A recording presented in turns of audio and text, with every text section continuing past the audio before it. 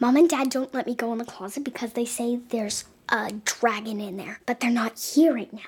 So I'm gonna go in to find out. I got my chewing gum for when I get stressed, and my phone in case I get into any trouble. Here we go. I need to turn on the light so I can root through here. Oh, nothing here. Just a bunch of boring... There's a dragon in the closet!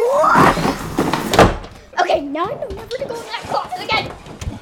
Oh my god. It's trying to get out. Whoa! Whoa! Whoa! Okay. Whoa! Talk about dragon in the treetop.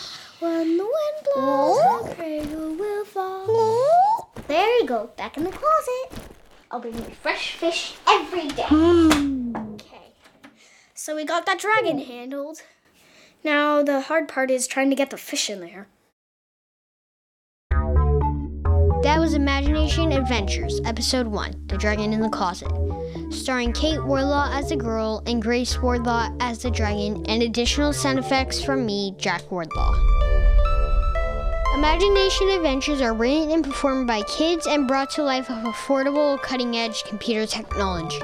My dad is constantly complaining that doesn't exist.